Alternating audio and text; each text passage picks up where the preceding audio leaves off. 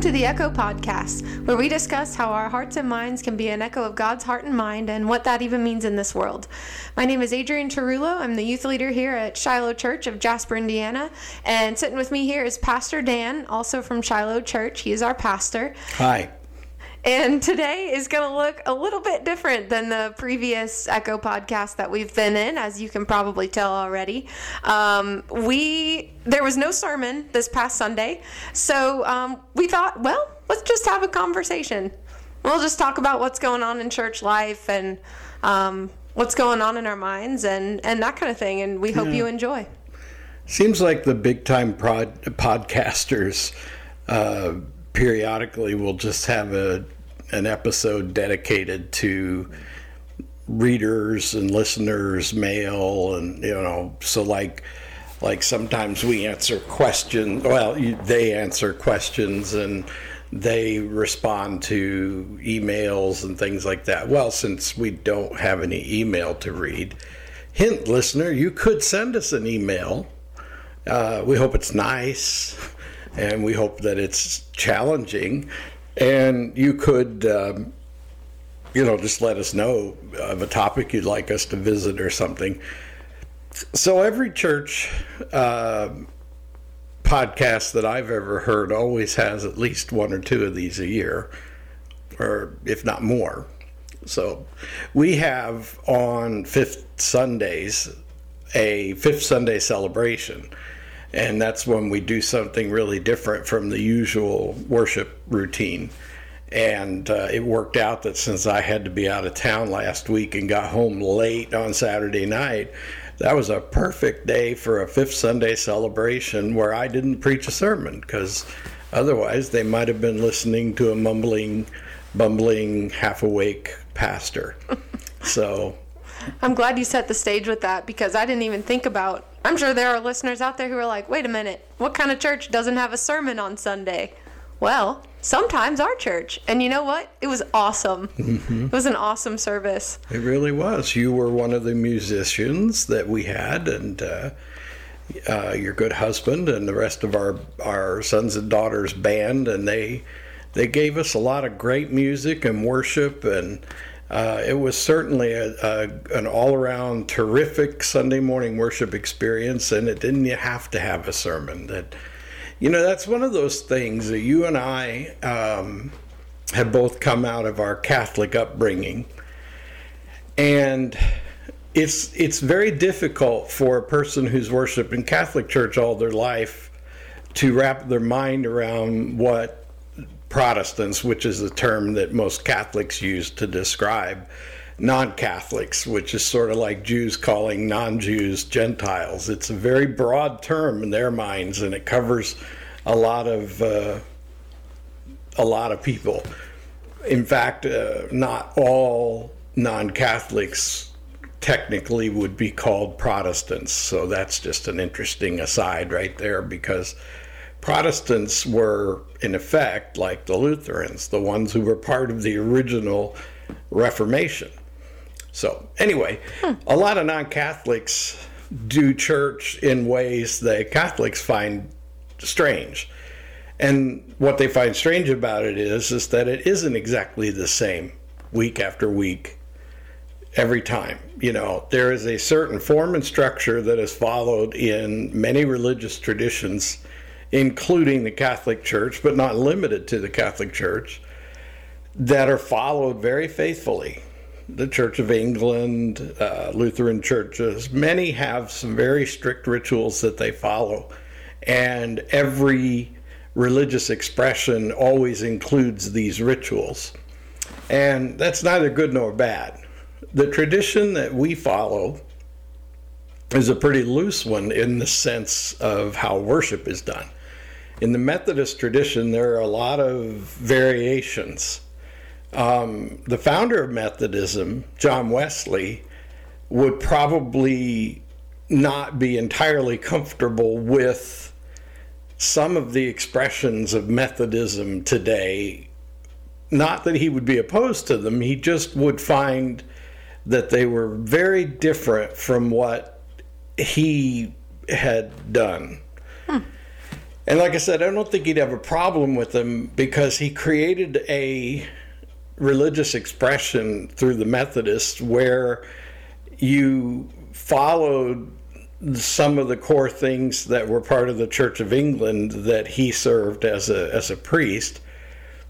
But he also did things that, well, he called them vulgar, which we tend to use the word vulgar as a far harsher term, Mm-hmm. But he would talk about, for example, the vulgar practice of preaching outdoors. So from his point of view back in the 1700s, religious activity was meant to be done inside a hallowed ground, a beautiful place that was dedicated to the service of the sacraments and all that sort of thing. And so, he liked church in the church building. And so for him to have made that switch, and you have to imagine a guy with a very sharp mind and a very good representation of that British sort of dry wit. He had that sort of London wit where a lot of times he was joking, but you might not recognize it as a joke at first, but you see the twinkle in the eye and you realize he's making a joke. And I think he might have been joking when he said, I learned to embrace the vulgar practice of preaching outdoors. And maybe he said it with a straight face, but there was a twinkle in his eye, because what he was really saying is he was mocking himself. He's saying, I had to try something that didn't seem natural to me, and it worked really well. Because he's the same guy who then said, sometimes people would come to listen to me preach because they just wanted to watch me light myself on fire and burn up in front of them, So he's making a joke about the fact that once he started preaching outdoors, people would come to watch him just for the sheer entertainment value of it. And maybe they were more entertained by hecklers than the actual preacher, So all of that to say that this was a guy who was open to variations on a theme. He was open to outdoor preaching. He was open to the Holy Spirit showing up and disrupting all of their plans. He was always very open to all of that. And so with that in mind, we have at the heart of our Methodist tradition an absence of immovable tradition. Like one of the things that's part of the Methodist tradition is to not get too traditional, so that we don't find ourselves unwilling or unable to embrace something that might be an entirely new expression of the Holy Spirit. So with that in mind, you come to a Methodist church, and there are certain things that seem consistent to the members because we generally do the same thing week in and week out. We follow a certain pattern of worship and so forth. But we think nothing of mixing it up. We don't have a problem with the idea that this Sunday we're just going to sing music and sing songs and make music, and we're not going to have communion this Sunday, and we're not going to have the preaching this Sunday, but next Sunday we will. So that's that's a very natural expression. And the other thing that is very sort of Protestant in as long as I'm on this topic is, and this is something my Catholic family has pointed out to me, is that they will watch me on video or something, and what they've noticed is that we put more emphasis on the preaching than we do the sacrament. Mm-hmm. And I would say that's essentially true. Generally in the Catholic Mass, the sacrament is the highlight of the worship experience, the Eucharist, but the preaching is really just a brief commentary on the scripture reading for the day. Whereas in many Protestant or non-Catholic traditions, the preaching is the main event. And the sacrament or the Eucharist is something that is done, well, in some churches, in many Methodist churches, it's done once a month. We do it once a week because there are a lot of people in our church that just really prefer that, and there's nothing that keeps us from doing it. We don't have any prohibition. And that's another thing a lot of people will do. They'll hear something said like, well, I hear they only do communion once a month or once a quarter in that church. And then there are all kinds of assumptions associated with that.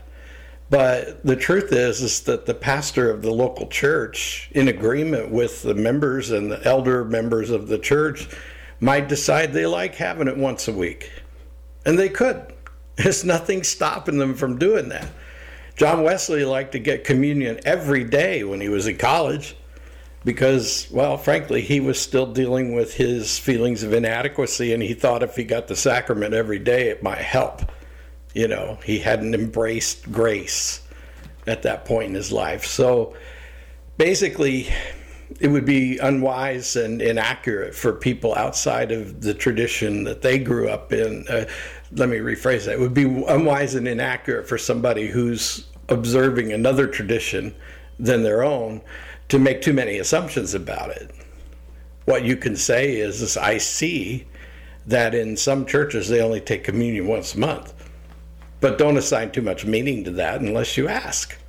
Mm-hmm. Be a critical thinker. Ask a question and then consider the answer, And you might just find out that, well, just depends on which Methodist church you go to.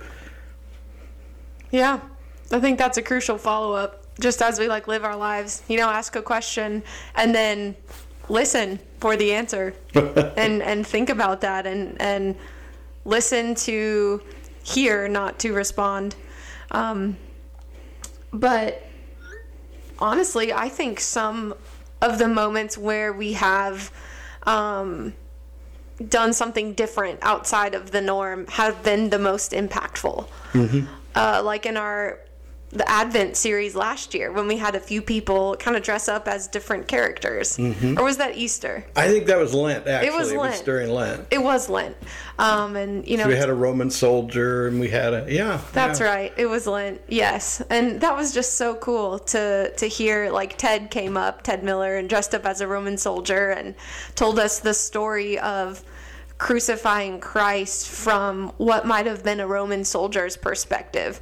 In fact, it was the soldier who pierced his side with the sword. So I don't know. Stuff like that is really cool. And I think the music service this past Sunday was so meaningful.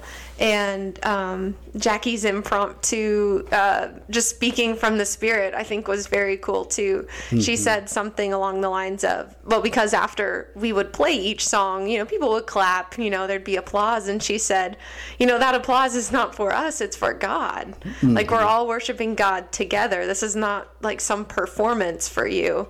We want to provide, sorry, Jackie, if you're listening and I'm just botching your words right now. But basically, I think that was the essence of what she was saying is we're not performing for you, we're performing for God. I know she said that. Yeah, well, she had mentioned it to me before the service. And I think maybe she was hoping I would say it. And considering I hadn't planned to be part of that worship service, and apparently some of you didn't even expect me to be there, which is fine, but I like being there and not having to be the center of it all. It's kind of nice for me to just worship. Yeah. But all that being said, she may have expected me to do it, and then when I didn't, so she just kind of followed her own prompting and said essentially that, people seem conflicted. And I've brought this up a lot in worship. I'll say to people, I know you're wondering whether you should clap or not. I'll just call it out in the church service. And I say, you can clap. I mean, if you feel moved to clap, you probably should, because it's an expression that emerges from you. It just comes out of you in a very natural and authentic way. I mean, sometimes you stand and you clap with joy because you're having a response. Mm-hmm. And when you're in church and you feel like you have to fight that response, that's a shame, really. Because if you're worshiping God and something just really inspired you, then embrace that expression, And what the artists or the preachers or the speakers, nobody ever claps at the end of a sermon, but I always think, that one was pretty good. And I'll bet somebody was tempted to clap. The conference I went to last week, many of the things that were said were delivered in the form of speech, I guess you could say, but they were part of a religious activity. And because the format was more of a conference, when somebody said something, even if it sounded a lot like a sermon, people still clapped because they were inspired by what they heard. And so once again, when we confine ourselves to rituals and traditions, and this is not meant to come across like some sort of a rant about tradition. Tradition's wonderful, and traditions give meaning to our life. I mean, traditions, but what happens a lot of times is that when we do something with the spirit of tradition, a lot of times what ends up happening is that we lose the meaning. You know, we forget that there was a reason that we did this, and there's a consistency to it. There's an old story about a salesman who had worked very hard at Christmas time to increase his sales because he wanted to win this 15-pound ham that the boss had promised to the person who sold the most. And he wanted to bring his family a 15-pound ham for Christmas dinner, and that he had won. And so he did. He won the ham. He brought it home to his wife, and his wife sat it in the pan, you know, to put it in the oven. And the first thing she did was cut off the end of the ham and set it aside. And he looked at her and he said, "Why did you do that? I want to eat the whole thing." And she said, "Oh, my mother always did that." And he said, "Get your mother on the phone. I want to know why she does that." So they got mother on the phone, and mother said, "You know, that's a funny thing. My mom always did that. I guess that's why I did it." "Well, get your mother on the phone." So grandma's on the phone now, and they said, "Grandma, why do you always cut the end of your ham off before you put it in the oven?" And she said, "'Cause that's all the bigger my pan was." And the funny thing about that story is that we can think immediately when we hear it of things like that in our own lives. Lots of things. Why do we do the same thing that our parents and our grandparents did? We don't even know a lot of times. We just do it because it's what we always do. Oh. And a lot of times in churches, people will say things like, "Well, we've never done it that way before." Or they'll say, "But that's the way we've always done it," which both mean the same thing. Mm-hmm. It means that we're really comfortable with what we're familiar with, even if we don't know why we're familiar with it. You know, it's like, I don't want you to change anything on me because I'm uncomfortable with change. But at the same time, I can't defend what we always do because I've long forgotten why we ever did it. So people get stuck. So there's where tradition can become a real hindrance. And yet some traditions, if you can keep the meaning behind it alive, become incredibly rich and powerful expressions. And so tradition in itself is not bad. It's mindless tradition that's bad. And church is full of it. Church is full of mindless tradition. People do things in churches that comfort them, and when they're honest about why it comforts them, there's no real meaning to it other than the fact that the sameness comforts them. And so if you're honest and you realize that the only thing that's comforting you is that this is the same and it hasn't changed, then it's really a false sense of comfort. If you can understand why it comforts you and you can express it in better terms then, because this is the way we've always done it, then your tradition has value. Then it has a certainty to it that makes it important.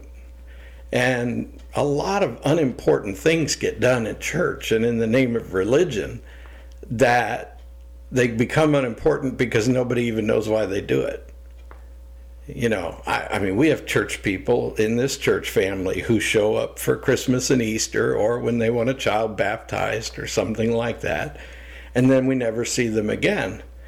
And you think to yourself, why would you have me baptize your child and then never bring your child to church? And it's because there's something comforting about it. And if you ask them, they'll say, Well, my parents brought me to the church to be baptized when I was a baby, and their parents brought them to the church to be baptized when they were a baby, and that's why we do it. They're like, okay. Mm-hmm. So the sameness is what comforts you, but you're not applying it in any particular way. And God forbid you should have some superstitious belief that because I put water on your child's head and said words, that somehow that's going to inoculate them against something bad that could happen to them, or inoculate them against hell should they die before they come of age or something. I mean, that's just superstition. Mm-hmm. You know, that what makes the rituals rich and valuable is your faith and your shared faith with the other people in the community where you do these things. You know, the only reason that your baptism or your wedding or any of the things you do within the walls of the church have lasting value is because they're done before other people who share your values. You always have a body of witnesses there, and they're people who share your traditions and who share your belief about the space in which it's happening, share your beliefs about the words that are being used, even your shared beliefs about the authority that I have as the clergy person. And so your sense of my authority comes from the fact that I have a stole that was given to me by a bishop who said this person is worthy to carry out this office.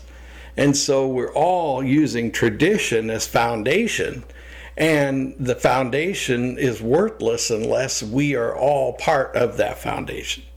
See, a foundation is made of many bricks, and one brick doesn't make a foundation.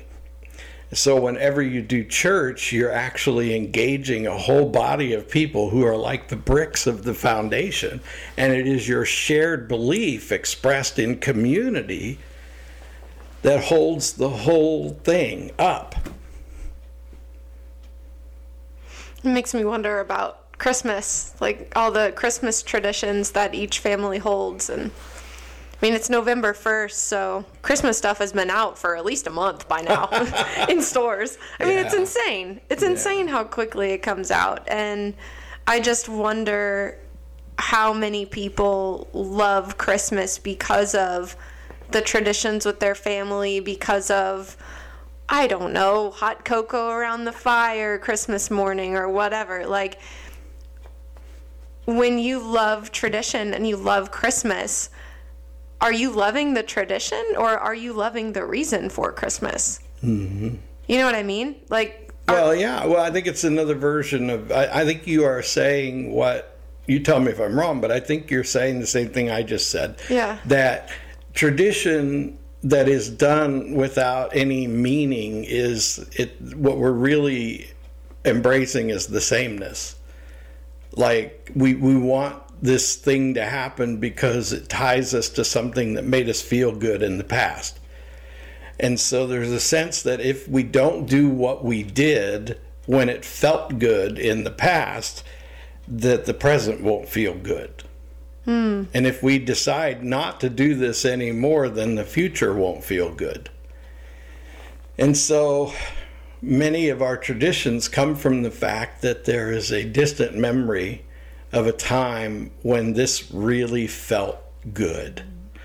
And we don't want to risk not feeling good. And so, I mean, if you love coming to our candlelight service for Christmas Eve every year, then every time we stand and hold candles lit and sing Silent Night, it's comforting to you. And maybe you go out of your way to get your kid there or your grandkid there because you want them to experience it. And God forbid they should tell you later that evening, I thought it was all boring, because then you're going to find out that it doesn't comfort everybody just because it comforts you. And, I'm not judging it. I'm really just saying, what I'm saying at this moment is really just more analysis than anything. At Christmas time, I feel compelled as the pastor and the primary worship presenter to make sure that I include certain elements every year because people really count on that. And I'm not particularly motivated to take that away from them, but I do have concerns for them, especially the ones that only show up for that every year. Because I'm thinking, you really are just all about your own comfort. And the problem with that is only that it's a pipe dream. Nobody is guaranteed a life of comfort. Nobody is guaranteed a life without suffering. And I've just had the unfortunate experience as a pastor of meeting people who, when discomfort comes, they feel very let down and they take it out on God. And it's like, wait a minute, you don't understand, God. I created you in my own image, and for my sake, you are going to take me wherever I want to go and prevent me from experiencing anything I don't want to experience. And now you've just blown the deal. And what they're really experiencing is the letdown that is human life. I find it interesting. I heard a podcast yesterday where a guy said that he used to be a Christian, but he wasn't anymore because he couldn't come up with an explanation that satisfied him for why God lets bad things happen. Really? Yeah. And that's when you chime in on his comments and say, well, you should listen to my podcast from last week when we discussed this very issue. Wouldn't that be something? Well, it might, but I doubt that he would, because this is a more famous person than I'll ever be. But, well, yeah. But what's really interesting is that it tells me that when you thought you were a Christian, you really weren't. Because there's a lot of people that claim to be Christian believers, but they're not. And they go to church all their lives and they believe that they are Christian. And their self-representation as Christian has more to do with what they believe about themselves than what God believes about them. And if you stop and think about it, the very essence of a Christian is a person who is convinced that because of Jesus Christ, I have a certain belief about what God thinks of me. It doesn't mean the same thing when you say, I believe I'm a Christian, therefore I'm a Christian. No, the really important thing about being a Christian is that God believes you're a Christian. And why would God believe I'm a Christian? And why would I have the audacity to assume that I understand and know what God believes about me?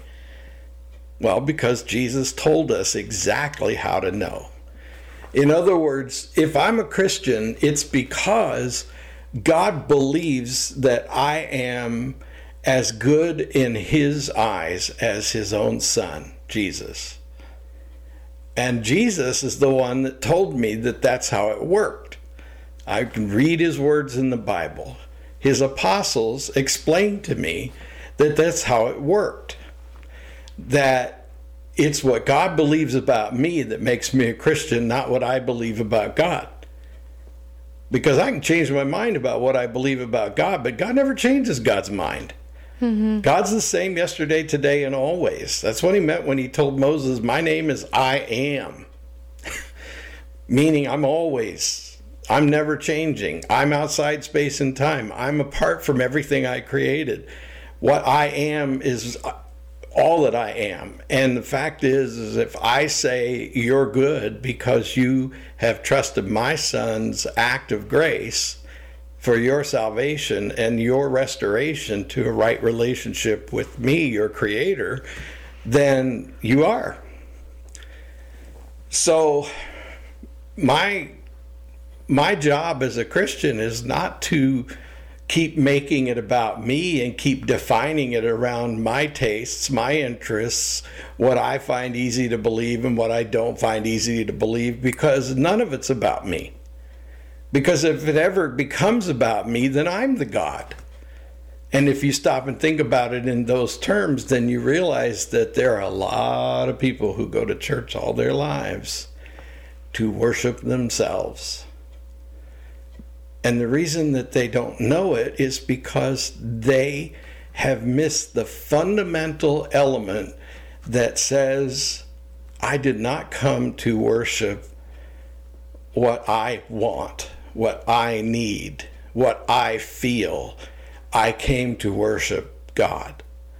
And the reason I worship God is because out of pure grace, which is just a word that means unmerited favor, out of pure grace, he saved me so that I could live with him in eternity, throughout all eternity. And he saved me from sin and death that separated me from him. And so his pure grace is what I come to worship. I worship his love for me, his love expressed through his Son. I come to experience his heart and mind in the form of the Holy Spirit because I want to be one with him. And this is why we often hear terminology in Scripture that refers to the body of Christ or the church as the bride and Christ as the groom. And what do we know about marriage in the Christian sense? It's about two becoming one.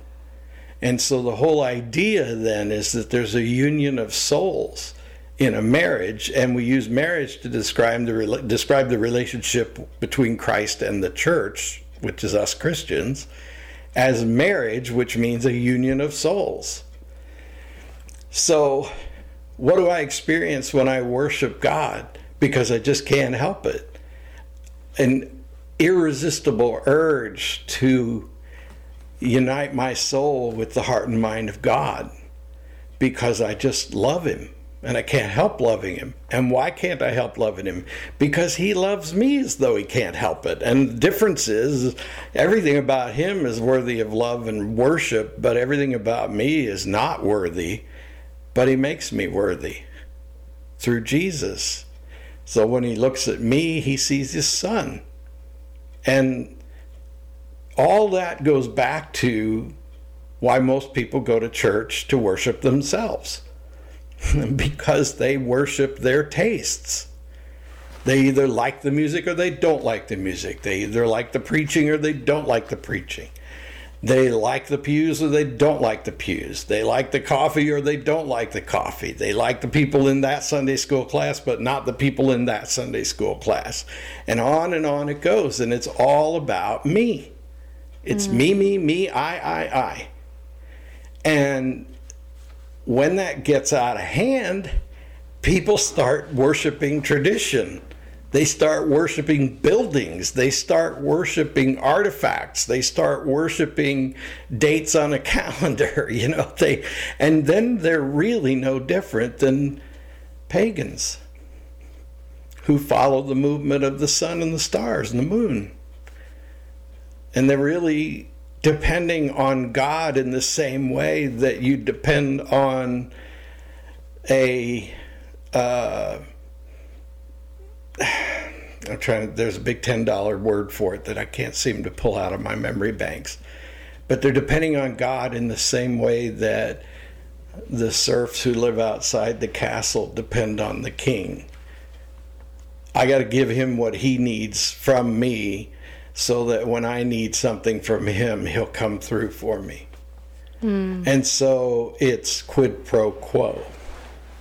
I give God my hour every Sunday because I'm counting on it to pay off when I need it most, which is basically when I die or when I'm in the hospital with a disease or a sickness or an injury.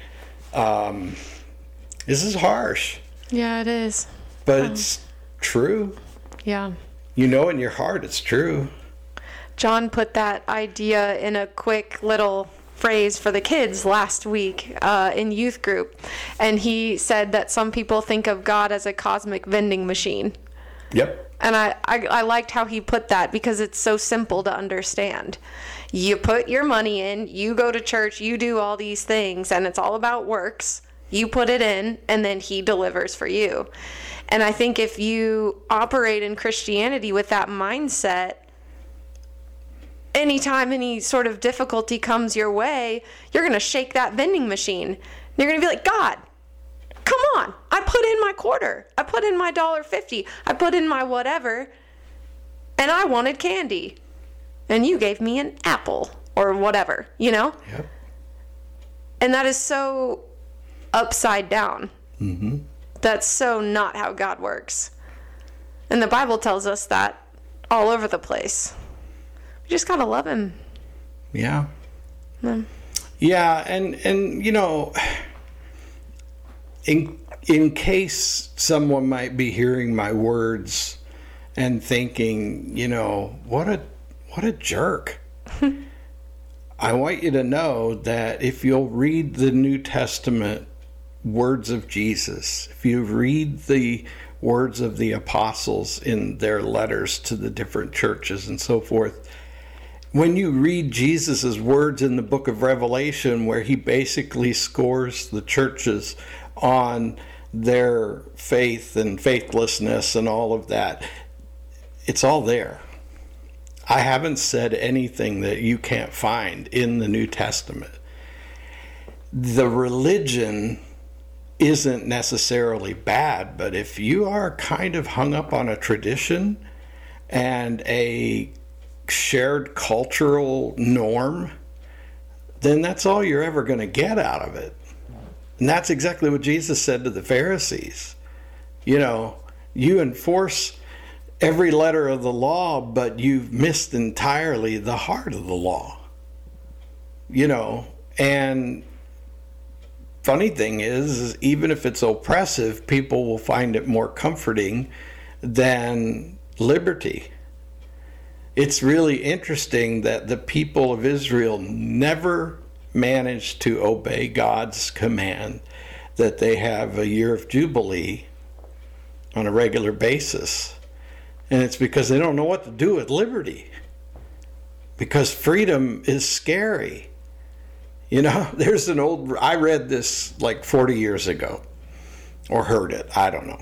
40 years ago I probably heard it. But anyway, I heard about this situation, back in the 70s when I was in grade school and junior high school. A lot of modern ideas were starting to take hold, and so the World War II generation was giving way to the hippie generation, and a lot of the teachers had, long hair and bell bottoms and big bushy mustaches and long hair and short skirts and all this kind of stuff, and they had lots of great ideas, I guess. And one of their ideas was that if you put children out on the playground with a fence around it, they're like caged animals. That's just not right. And what they found was they took the fences down around the playground, and the kids wouldn't use the entire playground. They would stay in the middle of the playground and huddle together. Whereas before they took the fences down, the children would go all the way out to the fence, and they would lean on the fence like a backdrop or backstop for their backs or whatever, backrest, I guess is what I mean. They would, watch the world go by, whatever. So it turned out that the kids needed boundaries. And without boundaries, they were afraid to explore because they didn't know where they shouldn't go. They needed that structure. They needed boundaries. And so it's kind of in our nature to behave as though we need boundaries. And sometimes when the Lord gives you freedom, you don't know what to do with that. It's difficult. It's amazing. I remember listening to a guy tell a story one time about how he had been in a big clinic somewhere to get tested for something, and they sent him to a little cubicle with a curtain on it and told him to change out of his street clothes and into one of those awful robes with the backside open. And when he got done, he stood at an imaginary line where the curtain stopped, and he wouldn't go out into the hall, and he started thinking about why he was just going to stand there until someone told him what to do. And it was because he just felt like he had to have permission, and I think about that all the time. I think when that guy told that story, I just really identified with it because I thought, we're so afraid of freedom. It's something we feel like we want worse than anything because we naturally hate oppression, but we also hate the absence of boundaries and rules and structure. And so somewhere in our life of liberty through Christ, there is this need to be free, but there's also an equal need to have some regulation, you know? And I think that's what we struggle with in church too. You know, because we started this conversation, about 50 minutes ago? Mm-hmm. And we started talking about how we would sometimes do things differently in church, and that people who are used to things being done exactly the same way would find that difficult. And we're still talking about it. We're still talking about this natural tendency that people have to want boundaries and rules, but also crave freedom worse than anything, and yet fears freedom. You know, because we exercise freedom in our church, and immediately the people who are used to rituals that never change become frightened and uncomfortable. And you say, well, did anybody die? You know? And will communion taste different next week because we skipped a week, and just on it goes. And it's just funny how structured we are and how uncomfortable we are with freedom. And I think that has a lot to do with why so much of what we do in life that comforts us is full of sameness. Because that sameness comforts us. It serves like a fence around our lives that keeps us from feeling like we're, you know, it's almost as though without the boundaries, without those things, it's almost as though the world's going to start spinning too fast and we're going to fly off. And we need things that hold us on the ground, you know? And the liberty of life in Christ gives us permission to be and do things that most of us are really not comfortable with. And I'll bet you that is why God inherently dislikes oppression. Like when you think about the essence of human sin, I'm talking, go back to the Garden of Eden, you know, the fall from grace, yada, yada, right? Go all the way back there. And you find out that the two things that God just can't stand is chaos and oppression. And everything God does is about eliminating chaos and oppression. And isn't it interesting that we view freedom as chaos, and we view structure as a good form of oppression?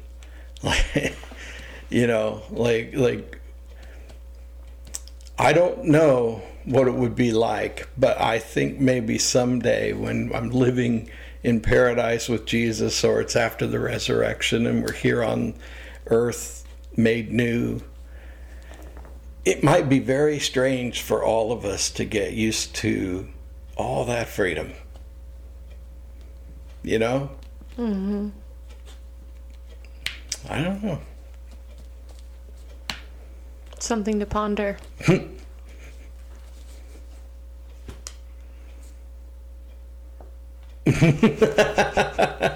So Adrian's looking at me like, okay, now where do we go?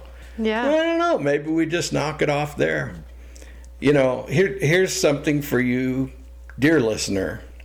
If this thing is of value to you, we'd love to hear about it. I mean, we really would. If you listen to this podcast more than once and you like what you hear, or really not just like it, because again, you know, what if it turns out that it doesn't matter whether you like it or not? What is the real question? Is the Lord talking to you through it? That's what we hope. And so, you know, if this feeds your soul in any way, why don't you tell us about it? Wherever you listen to it, there's usually a place where you can give a thumbs up. Go ahead.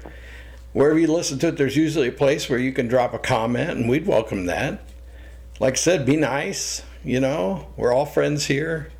Let's not try to, insult one another, because we're really just here to uplift and encourage one another and worship God like we just can't help it.